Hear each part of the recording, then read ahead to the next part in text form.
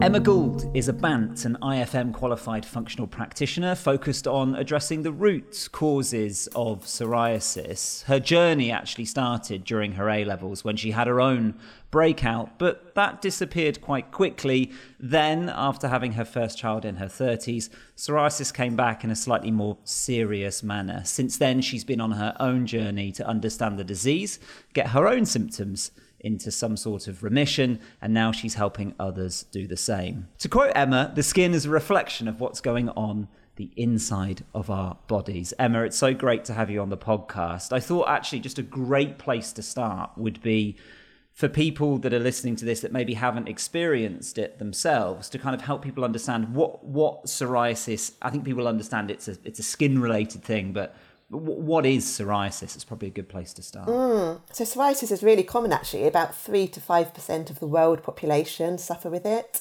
And it's a condition, it's an autoimmune condition where the skin layer, the top layer of the skin grows too quickly. So normally the skin would turn over in around 30 days, but with psoriasis it turns over in about 3 to 5 days. So you end up getting plaques on the skin, an overgrowth, a thickening of the skin where it's just growing too fast. So when you say plaques, like what does that sort of look like? What are the typical sort of things that you would see if you notice somebody with psoriasis? So it's a thickening really of the skin. It's too many layers on the skin at once. It can quite often be red and inflamed. People often feel itchy with it.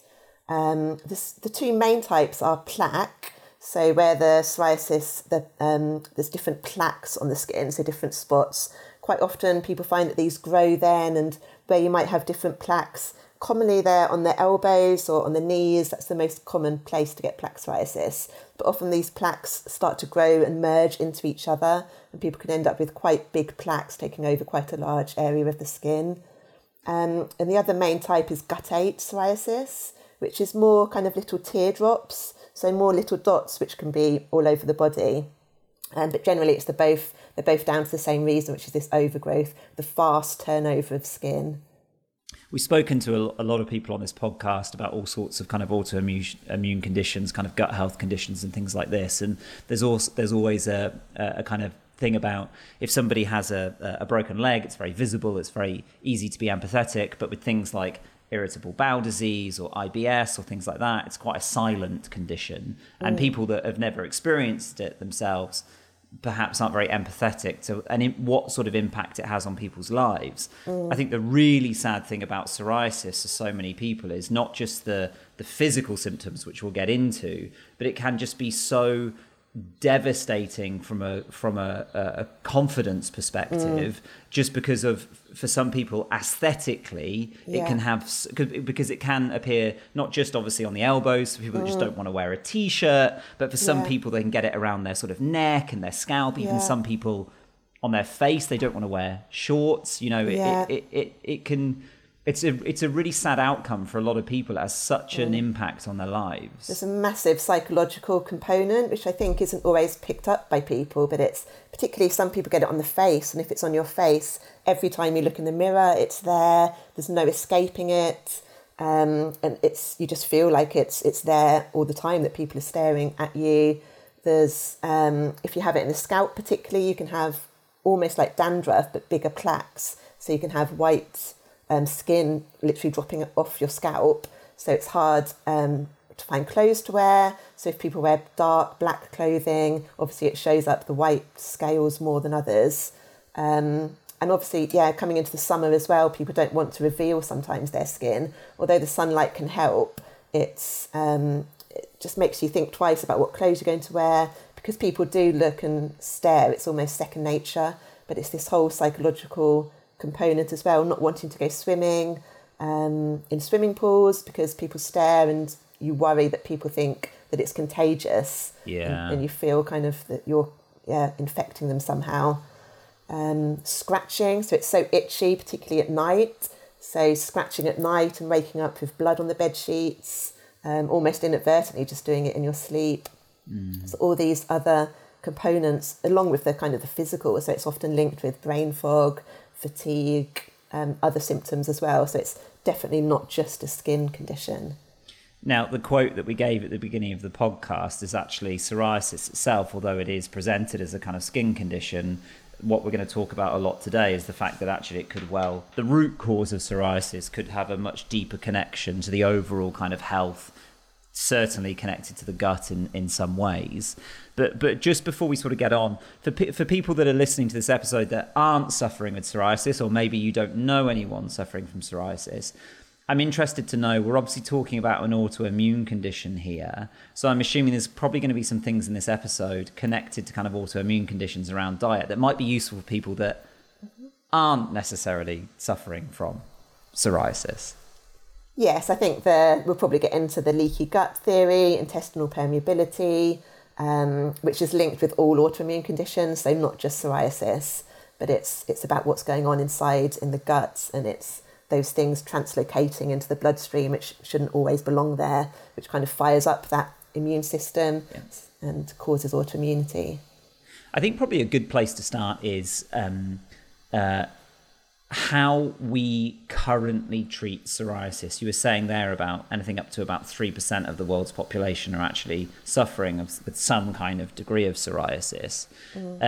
When we think about the traditional so when clients arrive to you, Emma, what generally have you seen clients go through to kind of get to the stage that, what is a traditional treatment sort of strategy look like? So first port of call is usually steroid creams down the conventional medicine route. And it works for some people, which is great. You should only ever be on them short term. So I'm not sure that's always made clear, but shouldn't ever be a long-term solution. It's just only a short-term use, and some people clear up on it, which is amazing. If your skin doesn't clear up, or if it clears up and comes back, light therapy might then be the next step. So with the NHS, you can have light therapy, so going to the equivalent of a sunbed, but for very kind of measured, controlled amounts of time, just to reduce that psoriasis down, which again works for quite a large amount of people actually.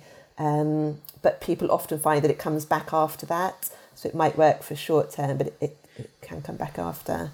So when we're talking about the light therapy to start with, the lighter therapy, by the sounds of it, doesn't necessarily have lots of side effects associated with it, because it's very measured, the amount of light that you're getting. But perhaps it's not actually, although it gets some resolution of the symptoms, it's not getting to the root of the issue. So often people would need to go back and have more done. Yes, and it should always be kind of under medical supervision, because it's very controlled. You don't want to have too much kind of exposure to those sunbeds due to skin cancer risks, for example. So it's very measured, and I think it's only a maximum of 12 weeks at a time, although you can then repeat it maybe the next year if necessary. And then for the steroid creams, obviously you're saying that you shouldn't be on them for a long term. I'm assuming that when people try to wean off the steroid creams, for some people there's a risk of the symptoms coming back again. Yeah. And over time, is there, like a lot of drugs, do you need to keep increasing the amount, the percentages of steroids that you're using? Yeah. What is the downside of, a lot of people will think of steroids and they'll just think of, big bodybuilders, but what is that steroid cream doing, and what are the downsides of using the steroids? So from my own personal experience, it got to the point, the steroid creams worked at first with me when it was just a couple of patches on my knees, but when I had those bigger plaques kind of all over the top of my thigh, I was just using so much steroid cream. It felt like I was using more and more and not really getting the same effect from it. I think your body just becomes kind of desensitized to it. And there's concerns long term, I suppose, from a naturopathic point of view. It can affect your adrenal function. So it can start to kind of interfere with cortisol and your stress response generally. Some nutrient depletion as well. So it shouldn't really be a long-term solution. Okay, so and is there any other sort of traditional approaches to kind of treating psoriasis, or are those the two main things that we have at the moment? And then the more serious medications then is immunosuppressants and biologics. So suppressing your immune system so that you're not having that same activated immune system. And that's often the point where people maybe start to look a little bit more naturally, because the side effects from some of those can be quite big. I'd never judge someone. It's a personal decision, but sometimes that's when people might start to look elsewhere to see what's going on the inside. And so when we start thinking then about a kind of more natural approach to psoriasis, I'm assuming that some of the challenges around this is that the benefits of the slightly more traditional approach is that perhaps you don't need to make too many lifestyle changes. Yeah. Is it fair to say that for those kind of listening that are experiencing psoriasis, taking a more functional approach to it is slightly more effort? Oh, definitely. Yeah. Okay. It's not the easy route. It's right. I think it's empowering because it's taking back responsibility for your own health. So you're in charge now of your body. Whereas I think it's quite easy if you're going down the conventional route, you almost hand over your power to the medications, to the creams, to the drugs, and go about your life without thinking too much about that. But also the functional medicine route is about feeling better on the inside as well. So it's not just about the skin, it's about completely balancing the body as a whole and just living life optimally to the best way that we can and making the most. We only get one life, so just making the most out of it. I think maybe that's part of the wider journey with psoriasis as well. I always think maybe it's there to point us in a different direction for life. So it's can be a kind of a prompt to improve your life, to live more optimally. So what you're saying is that actually the state of your health currently may well be better than if you'd never had psoriasis in the first place. Exactly. I think that was the case for me, to be honest. Like, I lived quite a crazy 20s, as lots of people did, and then had my child's kind of age about 32, but also the psoriasis then almost forced me into a healthier lifestyle. And that's the reason I retrained as a nutritionist, because of that. So I think you can look at the positives of it. It's hard when you're going through a major flare because it's agonizing. It takes over all of your life. But if you can get to the point where you can think of it as a positive, and many people do, and it's almost, even for myself now, it's a warning system. It's a warning sign. So if I go off track too much, have kind of some bad habits have started to slip back in, maybe drinking too much alcohol or just not living the way that I know that I feel best, I will still get some psoriasis spots, but it's almost like just a little nudge to get back into the way, and not as a way of depriving myself and punishing myself, but wanting to do that so that I feel good again on the inside, and just a reminder to do that. So I think that's actually quite a nice place to sort of get into, really, is actually starting at kind of the end point. Because if somebody's listening to this right now and they're in a significant episode of psoriasis, they're in a lot of discomfort, that's almost quite an easy point to say, right, I'm going to do something about it. I imagine you see a lot of clients that come to you that have come to you almost at a crisis point with it. It's a slight kind of desperation. Yeah. I think to start with, this isn't about cures, I'm assuming. Like, when you have psoriasis, there isn't a way just to say, right, I'm going to do a few things and then it's kind of going to be eliminated. I'm assuming the functional approach is actually, how do you get your body in a place where you're going to keep the symptoms in remission? Is that fair to say? Yeah, I always think it's about controlling it, and controlling it to the point of clear skin, which I've seen myself and many clients have seen, but I personally always feel like it's there in the background, but it can be controlled. So yeah, with most autoimmunity, it's the same case. It's about controlling it. So when somebody comes to you originally and they're kind of suffering with psoriasis, talk me through what that sort of journey can look like. Let's take somebody that all they've done so far is they've maybe been to their GP, they've had some steroid creams, maybe they've kind of had some light therapy, and they start thinking about a slightly different way. Can you talk me through a little bit about what that sort of functional approach to psoriasis looks like? So the way that I work, I'm a naturopathic nutritional therapist. So it's a holistic method of looking at the body as a whole. So I would go through in a consultation with somebody just going through the whole timeline back to when they were born, looking particularly at the gut because there's this big gut psoriasis link, but also looking at things like hormones. Women in particular can get psoriasis flares either just before a period or during ovulation. Also pregnancy can sometimes flare the skin, sometimes clear the skin. It's never the same for everyone. So we delve a bit more into hormones, nervous system. There's a really big stress factor there as well. And getting all those pieces of the puzzle together. So exercise, sleeping, making sure someone's sleeping well, hydrating, stress, and of course getting the right kind of nutrients in. So the nutrients to support the skin, but also just making sure there's not too many inflammatory foods going in there as well. And so when you kind of start with somebody, is there a way that, do you start with some kind of testing? Can you get more data? Like, how does that work? And again, let's take somebody back from, they've been in their GP. There isn't a traditional psoriasis test that you can kind of do. So talk to me a little bit about that. So I'd always generally ask the GP to do some blood tests. And the ones that the GP would generally do is things like vitamin D. So there's a link with vitamin D and psoriasis. B9 and B12 to check for something called methylation in the body, which is quite important, which is linked to all of the cells and is the backbone really behind all of the functional pathways in the body. So methylation, what you're saying there is actually your ability to actually absorb certain, is that right? Well, methylation is I always think of it as the language that our cells use to speak to each other. So it's behind all of the chemical pathways. So it makes DNA in the body. So it's literally making skin cells. It's behind liver detoxification, energy production, Krebs cycle. It produces all of our neurotransmitters, so our serotonin, melatonin, dopamine.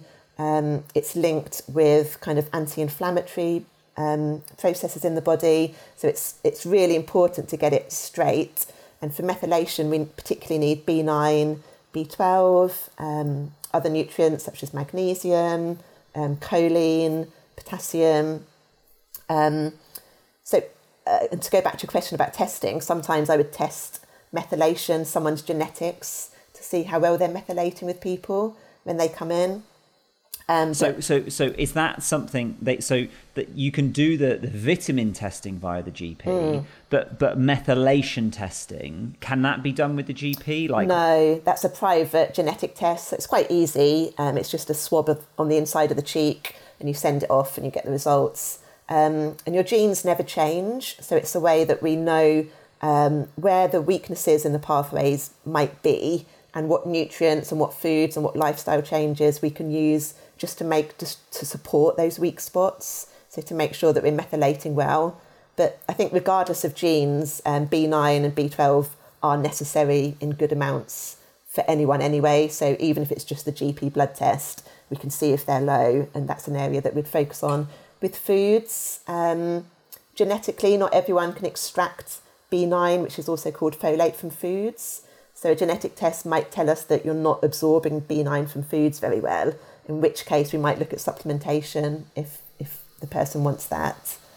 And if you're not, so let's take B9 as an example then. If you're not absorbing B9 from your food, I'm assuming just swallowing a supplement isn't going to solve the problem. So depending on what the blood tests come back at, we'll have a look at the folate in the blood. If it's low, in that case a supplement. And generally I would use a liquid supplement or a powder because it's better absorbed, just to increase your levels of folate. So you've actually got something coming into this methylation cycle to start off with, because it uses folate as the fuel really.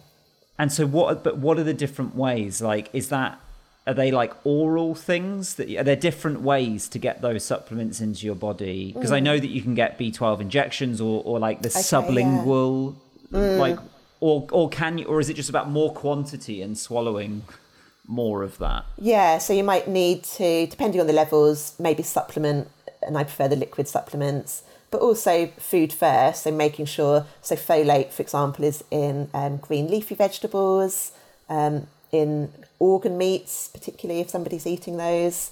But then we go a step further to look at digestion. So somebody also needs to have good digestive capabilities, as well as the genetic predisposition to be absorbing it from the foods. They also need to be digesting, breaking down those foods well to actually get the folate out of the foods in the first place. Yeah, I think this is a really, really interesting topic. I can't tell you how many sort of experts I've kind of spoken to over the years, irrelevant of their sort of area of speciality, but that kind of idea of, to start with, regardless of what the disease or the symptom is, going back to the absolute basics of, are you actually digesting your food properly? Because that is like the base level of, and there's and the simple things that you can kind of do to, we often jump straight to supplementation or gut testing or things like this, but I've heard some like the leading experts just being like, just chew your food properly, give yourself some space between meals, don't have loads of fluids with your kind of dinner. And I sometimes actually find there's something quite reassuring about like, oh, you can just start with the basics and that might get you a long way. Yeah, definitely. And it goes back to that empowering thing again. So it's and I think with psoriasis, probably other conditions as well, it's almost about caring for yourself and nourishing yourself. So I think some people go into it with a very restrictive, almost like a battle. So I've got this horrible thing on my skin, I want to fight it, and it's a war against yourself. But I think when you try to look at it as using food to nourish yourself, to give yourself the vitamins you need, and that comes with eating in a relaxed state, in your parasympathetic mode, and just connecting with the food and eating it out of love, really, so to nourish yourself. Because we need, I think there's a lot of psoriasis diets out there, and it's often about eliminating, taking foods away. But I think people forget that we need the nutrients for the liver to work well, for all of the different body systems, the fat-soluble vitamins, for the skin health. So if you focus on putting the good food in, I think it's a much healthier way to look at it. But also, to extract those nutrients, we need to be digesting them. So as you say, I think it's about chewing to applesauce consistency, eating relaxed, not putting out the fire with water, and that can go a really long way. Let me just zoom in on then. Talk to me about applesauce consistency. I've not heard that before. Okay, so I always think, so rather than telling someone to chew 30 to 50 times per mouthful, which is the standard, which is not really fun for anyone, is it? You're going for a meal, just counting. It's to almost have that food as liquid by the time you swallow it. Because when we're chewing, this is the only conscious part of digestion. I always think once you swallow, it's up to the body. It's autonomic for the body just to do the rest of it. So the more help we can give our body up here in the mouth in the first place, the better it is. So, the more we can break it down, the less the rest of the body has to do to break the food down even further. And also just to make sure that saliva's flowing. I think when I ask people this, lots of people think about it, and actually that saliva isn't flowing in the first place. So you want to get to the point before you eat where everything's switching on. If the saliva's flowing, the stomach acid is flowing, the digestive enzymes are flowing, and the body is ready to receive the food. And you're saying there, and so chew the food, just explain, so you're looking for what sort of consistency when you're chewing your food? What is that? So before you swallow, applesauce consistency, so almost a liquid, I'd say. So try not to swallow kind of whole chunks of food, because then you're literally just kind of leaving it up to the body. Like, there you are, sort that out. And if there's already problems, it's difficult for the body to do that. So we've spoken then about kind of, to start with, really kind of getting a baseline on your body before any kind of hard treatment on psoriasis starts. It's about thinking about, right, can I go to my GP and get certain checkups on my kind of vitamins? Mm-hmm. Perhaps if I'm financially able to go and look into methylation to see how that is functioning, because that can be quite important and that can kind of be addressed. Mm-hmm. What other kind of like exploratory things can you do, or do you do with clients that gives you good data? So stool testing, which is obviously the big one. So the big kind of gut psoriasis link, which has been shown in previous studies. So it's the imbalances in the gut.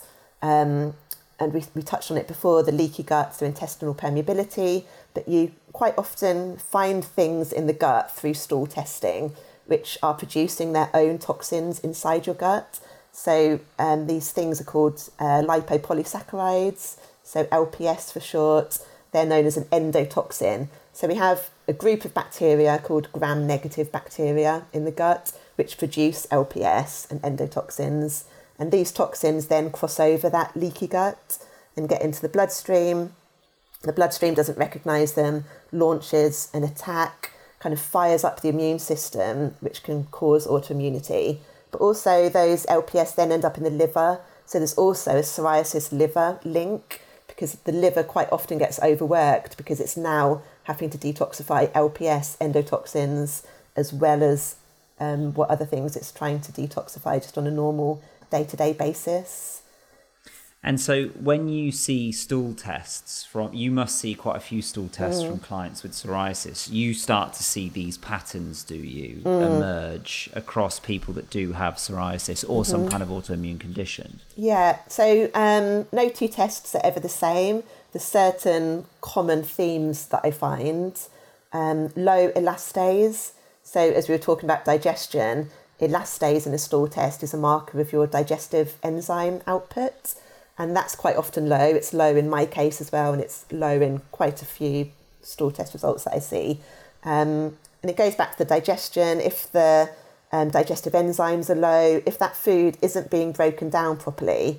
So digestion is saliva first, and then stomach acid, and then digestive enzymes. And in the small intestine, there's also bile that comes into the mix as well. And that's the kind of the end of the digestion. So if the food isn't fully broken down by the time it gets to the large intestine, it starts to affect the microbiome in the large intestine. It ferments down there if it's not broken down. Particularly with psoriasis there's a link of proteins fermenting in the gut and causing their own toxins, which adds to that toxic burden then. So low elastase is something that I see quite a lot on stool tests. And again, it's a sign to concentrate on that mindful eating that we were speaking about before. What sort of correlation do you see between clients that have psoriasis and also have some kind of like digestive issue? Like what percentage of clients would you say? Lots. I'd say 95%.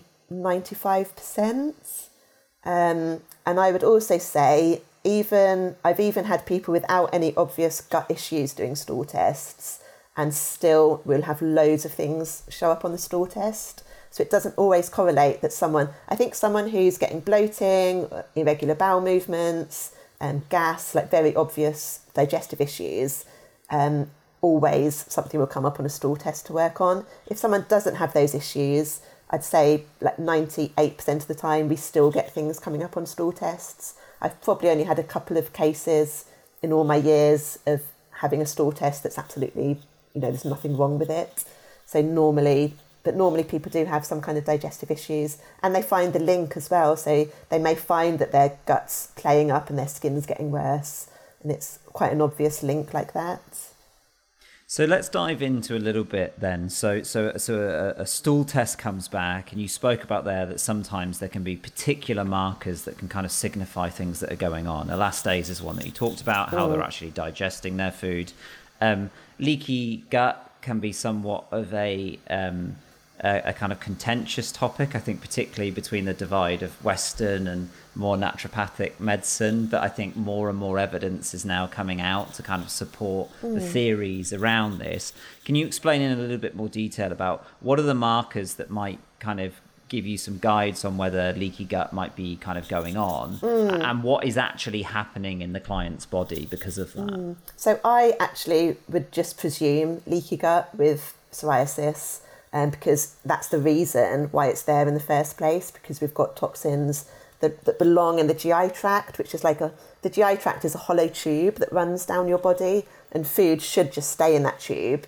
And in the small intestine, it's got a very thin lining to allow nutrients to cross into the bloodstream. But because it's so thin, it's only one cell thick, that's where you can cause issues. And there should always be gaps in that lining because we need the nutrients to cross over. But they should open and shut and be quite flexible and be quite small. But it's when those gaps get too big and stay open for too long that's when you get the leaky gut. But I don't really look for a yes or a no answer of whether the leaky gut's there. I presume a leaky gut. So then a stool test for me is about finding out what's going on in the gut to what's producing endotoxins that are crossing over that leaky gut. So it might be gram-negative bacteria, it might be yeast overgrowths I see really commonly, maybe some parasites, but normally there's something in there that's crossing over. Look, Bumble knows you're exhausted by dating. All the must not take yourself too seriously and 6'1" since that matters. And what do I even say other than hey? Well, that's why they're introducing an all-new Bumble with exciting features to make compatibility easier, starting the chat better, and dating safer. They've changed, so you don't have to. Download the new Bumble now. And what are the sort of lifestyle... I'm assuming this isn't just people who are necessarily predisposed to having leaky gut. Are there certain lifestyle factors that can kind of increase your chance of kind of having this? And a lot of people, probably more often than not, will find that a stressful situation has been behind the first psoriasis flare. So stress is something that can cause the leaky gut to appear. Along with things like drugs, so either recreational or things like antibiotics, pharmaceuticals, alcohol, smoking, just poor diet and lifestyle generally, all things that can damage it. But I think people Googling, there's lots of talk about, heal the gut, which is important, but we also need to first rebalance the gut, make sure that everything's in balance, that there's those bacteria that were causing the LPS and the endotoxins are not there anymore. I always think of the gut as being like a scab. So if you continue to poke it, it's not going to heal. So you need to first take away the things that are poking it to allow it to heal itself. So it's not as easy as just putting in something like L-glutamine that's often spoke about. It's not as simple as that. It's about first removing the barriers that are causing it there, that mean it can't heal in the first place. And those kind of supplements that go in, things like that you're talking about there, kind of L-glutamine, those are things that are hopefully going to help repair the kind of gut lining. That's the idea around it. You're also saying then focus on the bacteria the gram-negative bacteria that might also be causing toxins to be in there as well. So a separate kind of approach to that. There's so much talk when you talk about atopic or psoriasis kind of conditions. There's so much talk around, well, it's just the diet that you're eating. If you just strip out dairy and gluten, you're going to be absolutely fine. I'm really interested on your kind of take on that, because you see lots of things online where someone says, let's take an extreme example. I ate red meat and nothing else for 90 days and my psoriasis kind of completely healed. As a practitioner, what would your reaction to that be? I'd love to see what's going on in the gut in that case. I think gluten and dairy and sugar, for example, are inflammatory foods. So by removing those, you're just calming the inflammation in the body generally, which can obviously go some way towards helping your skin. And people do. I healed my skin purely on a food basis the first time. So it's obviously possible. But I think the reason that works by taking away those foods as well is that you're not feeding the bacteria.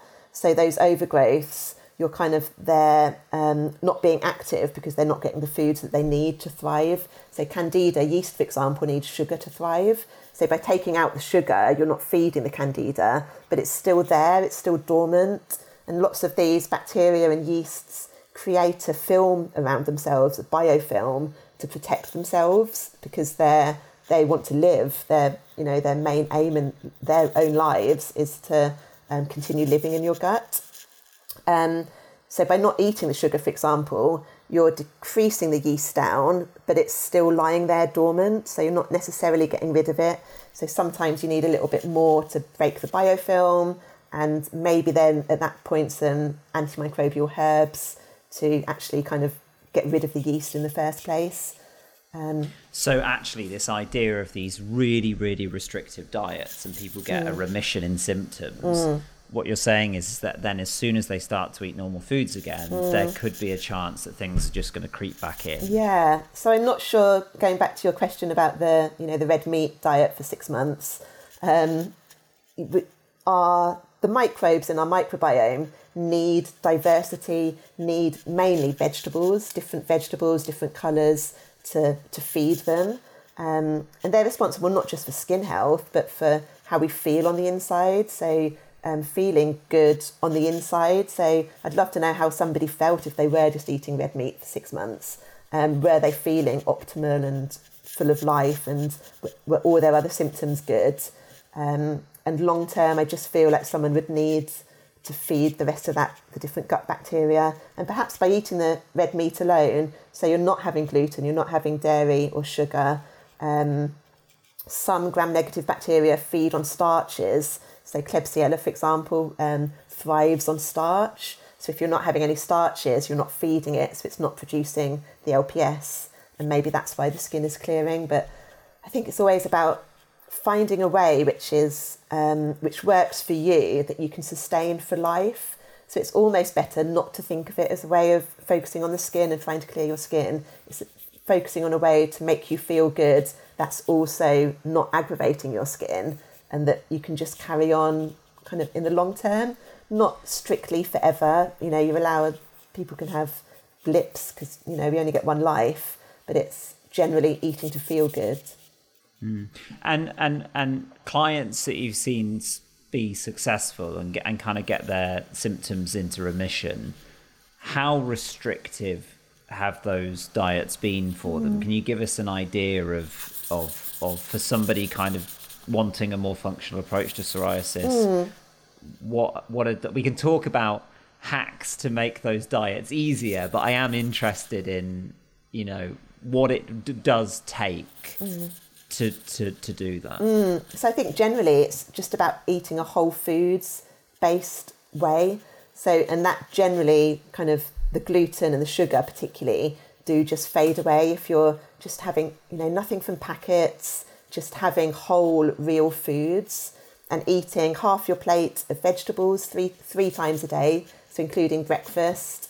Or if you're not going to have vegetables with breakfast, have fruits like berries, but maybe have a vegetable smoothie a bit later on in the day. But really flooding your body with vegetables for the different nutrients, for feeding the different gut bacteria. Trying to get a palm-sized piece of protein for each meal. So protein's really important. Protein's literally the building blocks for everything in the body, including skin. So hair, skin, nails, but also all our hormones, our neurotransmitters. So we need to get enough protein, but we need to break it down properly, so that goes back to the digestion again. And then carbs, some people are more carb sensitive than others, but generally about a closed fist size of whole grain carbohydrates per meal as well, or we could be more flexible with that depending on how people feel. But it's not about I prefer to think of it that way rather than strictly, I'm not allowed gluten or dairy or sugar. It's about emphasising the good so that you're full and satiated with the vegetables and the good clean protein.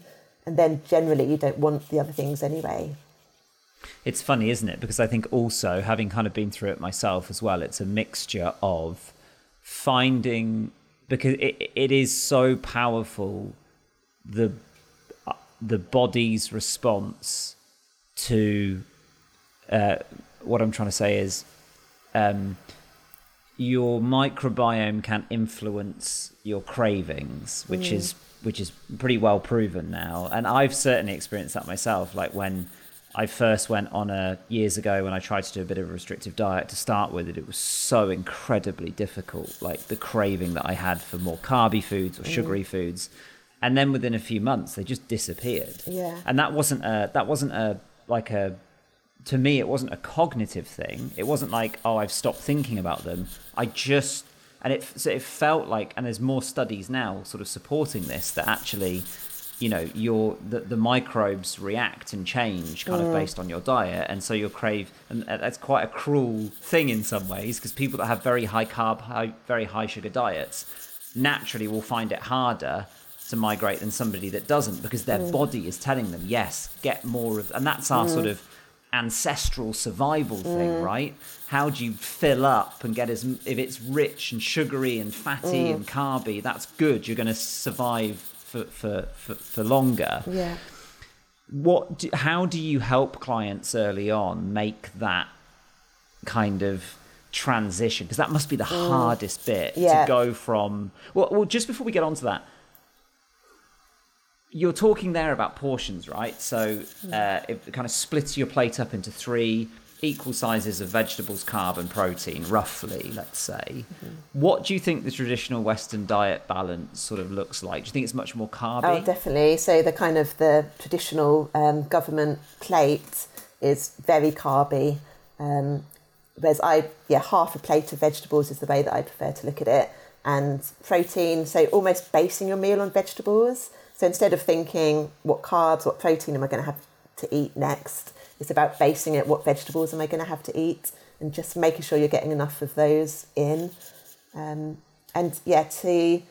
I think there's 2 different types of people, and I work with people, I guide people when I see them in clinic. So there's the people, this always used to be my mindset, who just want to throw everything at it, just like flip everything around, like all or nothing, just go for it, which is absolutely fine. Just kind of ride out the symptoms, ride out the detox and do it that way.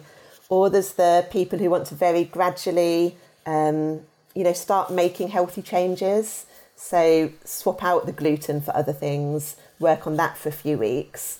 And then, can we put more vegetables in a smoothie? Can we add cauliflower and kale to a smoothie, and doing it more gradually? I must say, the more gradual approach is more sustainable. So it's more life-changing, whereas the other way around, it's something happens and then you're off the wagon and then you kind of beat yourself up for it. There's that whole psychological thing as well. So I think the gradual changes are better, but there is, and hopefully less of a kind of coming off the sugar, feeling bad thing if you do it more gradually. But certainly if someone's got a yeast overgrowth, those cravings, and I had yeast overgrowth myself, the cravings for sugar, particularly after a meal, is literally, it's like climbing up the walls, like desperation for sugar. That the influence of the yeast over your body is scary, actually, that it can force you, the cravings to have that to feed itself. So that's really interesting then. So let's just zoom in on that for a second then. So talk me through that. Somebody that is experiencing, a good example of this is you've had your main meal, and shortly after having your meal, just talk me through that. I'm really interested. I just used to always need something sweet after every meal, to the point of need it, like you can't override it.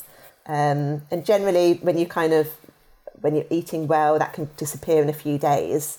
But it's the yeast's attempt at survival, really, to get you. It needs sugar to survive, so it's trying to force you to take sugar. And actually, I think doing the stool testing, and if you find out there is a yeast overgrowth, it kind of it makes you feel better, because I think people can think, oh, I'm so weak-willed, what's wrong with me? Like, why can't I just give up sugar? Pig. Yeah, like everyone else gives up sugar, what's wrong with me? And then when you look and you see it's actually not your fault, there's something in your gut that's causing it. I think it helps to shift the blame a little bit. And I often think as well and I think this analogy sort of crosses into weight loss really, really well, as also is this kind of idea of, you've spoken there about the sort of very, very gentle approach and going into it kind of steadily, and then the slightly more kind of extreme of, I'm just going to kind of hit this really hard. I'm going to get rid of all sugar, all alcohol, all kind of carbs. One thing that I found really, really helpful was, what are the non-negotiables? Like, what are my absolute non-negotiables? And they'll be different for everyone, right? For some people, they'll be they're cultural. For some people, for some people, they're like ritualistic, like, on a Friday night, me and my partner always have a glass of wine together. It's like our thing, right? And And so for me, it was like, right, my non-negotiables, I had a sweet tooth. So, okay, how can I make something? How can I trick myself by making a brownie that doesn't have any sugar in it? And there's so many ways to kind of do this now. And I remember chatting to a friend kind of years ago, saying like they'd always struggled to lose weight. They'd go on like a binge diet. They'd do everything, then they'd go back and they'd eat a tub of ice cream. And I was just like, why don't you just make ice cream? And they were like, what? I was like, well, just make ice cream without sugar in it. There's 100 million recipes on the kind of internet. And just that instant kind of like, oh, like it's not that. And you're talking about that idea of like removing punishment. It's reframing, isn't it? But actually, if you put the groundwork into that of like, right, I'm going to make sugar-free brownies. I'm going to make sugar-free flapjacks. I'm going to make a smoothie. I'm going to hide kale in it, but it's going to have cacao powder and a banana in it, so it's going to taste sweet. I think can be really helpful for the people that would just find it too challenging to just switch into this kind of monk mode. Yeah, it's hard, and it's inevitable that those habits won't last. Like everyone's going to have a dip here and there. And I think maybe that's part of the journey as well, just learning to have your own back. Like it's going to happen, particularly if someone's stressed. And I think that's one of the first things I tend to work on with people, actually, to make sure that they're relaxed in their parasympathetic mode, almost something that anchors them every day, whether it's meditation or yoga or journaling or having Epsom salt baths, which helps. But it's hard to make those lifestyle changes when you're in fight or flight mode, because fight or flight is an emergency. You're running for your life. It's not the time to start changing lifestyle habits. And even when you are in parasympathetic and you start to make those lifestyle changes, when stress comes up, which it inevitably does, you're not going to be able to stick to it 100% first time. So it's about just giving yourself that grace, forgiving yourself, and just slowly kind of having your own back and just getting back onto it when you can. And I think that's an important thing. I think sometimes I certainly found this, and I don't know whether this is a gender thing, possibly, this idea of when I sort of approached it originally, I was like, I just want data and science and numbers. And I very much thought about any kind of functional medicine approach being made up of two pillars, and that was diet and it was supplementation. And actually, it's probably this podcast that has really started to change my mind on that, to think about things kind of more holistically. And it was because of data. But like I was chatting to a neurologist recently called Dr. Maya Shatreet, and she was talking about when you kind of break up the healing of a client, you can kind of break it up into a sort of cheese wedge where you've got the diet, yes, you've got the kind of supplementation and addressing the kind of issues and the testing in there. And she would say almost in equal measures then is the kind of lifestyle, parasympathetic, relaxation, those kind of things. But she actually then backed it up with, and here is the data to show what, like, so she was talking about what do they call it? Forest bathing, right? 4 years ago, if someone had said to me, and I was struggling with psoriasis, right? And I turned up to a practitioner and they're like, right, I'm going to prescribe you 1 hour of forest bathing. I would have run out of that clinic, right? But actually there is just so much evidence now to support, okay, you don't need to be out hugging trees, but do you really enjoy playing chess? Is that a really mindful exercise for? It doesn't matter what it is. Do you like cycling? Do you like taking the dog for a walk? Like how many hacky ways, simple ways can you access that parasympathetic nervous system? And I'm interested to know the impact that you've seen with your clients on that side of kind of treating psoriasis. So as I said before, like the stress psoriasis link is massive, and sometimes someone can be doing everything right, but if they're still stressed, it's just not quite budging.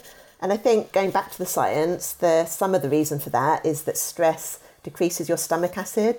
So, and that's when you get the gut issues. So you might be eating all the right foods, the healthiest diet in the world, that if you've got low or no stomach acid, you're not breaking down the food, you're not getting the nutrients out of the food is going into the gut, not broken down, causing gut issues. So you're low in nutrients, you've got gut issues, you've got leaky gut anyway, and that's when it shows up as psoriasis. So that's the kind of the science reason behind stress and psoriasis. Also, cortisol is just inflammatory in the body, so it just adds to that inflammatory load otherwise. So stress is a really big factor. And I think it's, as I say, about having the anchor, learning to have your own back, and just, it's about having breaks. So we can get stuck in fight or flight, and you can be in fight or flight for days, months, years upon end. So it's just having that little pockets of time where you're just having a break from it to live. Your body needs to feel safe to heal. You can't heal when you're in this emergency situation. So trying to just find these little pockets. And I think it's, as you say, it's different for everyone. Sometimes if someone's been in fight or flight for a long time, to go from that to go to sitting in stillness in meditation, for half an hour a day is like too big a leap. So I think often it's like stepping down. So doing the things that you spoke about, chess, crafting, mindful colouring, singing, and gradually getting to that point where you can just be still and be with yourself. If a client came to you, Emma, let's say with a pretty serious case of psoriasis, the correlating kind of digestive issues with it, and they were the CEO of a £100 million company, and it was really evident to you that like just the stress of this job, do you think it's possible for them to get themselves into a place of remission without making substantial changes to the stress of the job that they're... I don't know if that's a silly question. No, it's not. And I think it depends how much time they can give themselves to balance it out. So I think stress is always going to be there, whether you're busy CEO of a busy company or not, or whether you're just a busy mother of 3 children. It's always going to be there, but it's how we manage it.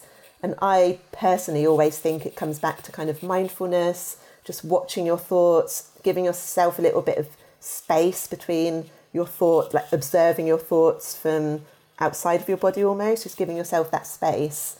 And just how much time can you afford to get into parasympathetic mode each day? And it has to be daily, non-negotiable. You have to have that downtime each day. And maybe if they're really, really busy, but they're managing to get a solid hour or 2 of parasympathetic, that would be enough to balance it out. I think it's always about balance.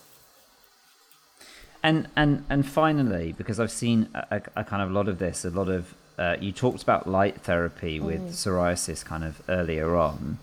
People that respond to light therapy, I've heard about quite a few people just moving to hot, sunny countries and the kind of impact that can kind of have on their symptoms. Have you seen correlations of that with psoriasis? Is it harder for a psoriasis sufferer? Do you see, people either in winter seasons seem to be suffering worse, or if they live in a country that's very dark and cold? Like, is there any data to show that hot countries have less psoriasis than cold countries? I mean, I think, I'm not 100% about this, but I think India is one of the countries with the most prevalent psoriasis cases. Australia as well, you've obviously got their sunny, hot countries, but you're still getting the psoriasis there. So I think it helps. I think when people go on a holiday, so I think it's a combination of the downtime, the sunshine, ideally getting in the sea as well. All of those things kind of combine to help. But I think just living in a hot country doesn't necessarily clear psoriasis or stop it coming in the first place. So I think it's part of the puzzle, but I don't think it's the overriding magic bullet. And we've also spoken so much about what we put in our bodies, but what about like on our bodies? Because I know that this is a big thing when it kind of comes to skin, and it's actually something that most people aren't actually that conscious of. Can you talk to me a bit about that? Yeah, so we can absorb anything that we're putting on our bodies topically gets absorbed into the body through the skin. So always kind of try and stick to the natural things. I was just using coconut oil when I was going through my own healing. There's many different kind of natural creams and lotions and potions out there. But the more natural, the better. And just try and stay away from those chemicals where possible. And are you talking about as far as like actually things to treat psoriasis, like skin, the things that you put on, or are you just talking about daily things that, like, what about, you know, for people that suffer with psoriasis, what things should they be avoiding? You mean topically? Yeah. So I think it's about, so obviously the work that we do is on the inside, but we can still just kind of help with the scaling, help with the itching, calm things down with the topicals. So it's about just kind of keeping that skin supple, really. So keeping it soft and trying to calm the flake down. So the flake tends to be if it's dry and kind of itchy. So trying to do all we can. And Epsom salt baths are really helpful for that as well. And also you're absorbing the magnesium through the skin then. So generally an Epsom salt bath before bedtime is quite nice. You get a deeper sleep like that as well. And you're absorbing the magnesium. And generally I suggest looking for the ones magnesium sulfate, because the sulfate component helps with a process called sulfation in the body, which is important as well. Sunlight also helps with sulfation, so it's quite an interesting link there between sulfation and psoriasis. And away from actually treating the psoriasis, what are like 3 common things that, I'm talking like consumables now, this probably applies to kind of everyone, that you don't use anymore? I'm interested. Like, you know, are there things that you used to put on your skin that you just wouldn't put on your skin anymore? I suppose just, you mean like creams and stuff like that? Perfumes, okay. Deodorants, like what? Yeah. Or do you just use normal things? No, I just try to clean all of that up now. So a clean, chemical-free kind of makeup, cosmetic company. Just, yeah, clean. Even the perfumes I have are kind of essential oil based, because those chemicals can get into the body and cause disruption that way as well. So let's just go through those then, because I think this will be really interesting for people. Makeup. So we can talk about names, you know, okay. Because I think this will be really interesting for people. Okay. So what are the things in makeup that can be problematic, and what is an alternative? So it's generally the chemicals in them. So shall I name brands, the ones that I use? Yeah. Okay, so I use Tropic, which are all kind of vegan, very handmade, kind of clean, friendly products. For perfumes, I use a company called Eden Perfumes, which they mimic well-known brands, but they use it out of essential oils. Topically, yeah, I kind of mix it up really. So sometimes I use Salcura, sometimes I use just a coconut oil. What about deodorants? Deodorant, because that's something obviously we put on every single day. So I use a Weleda. I don't use antiperspirants.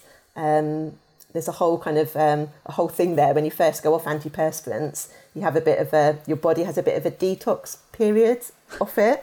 So you get quite smelly for a while because it's actually the bacteria kind of dying off under your armpits.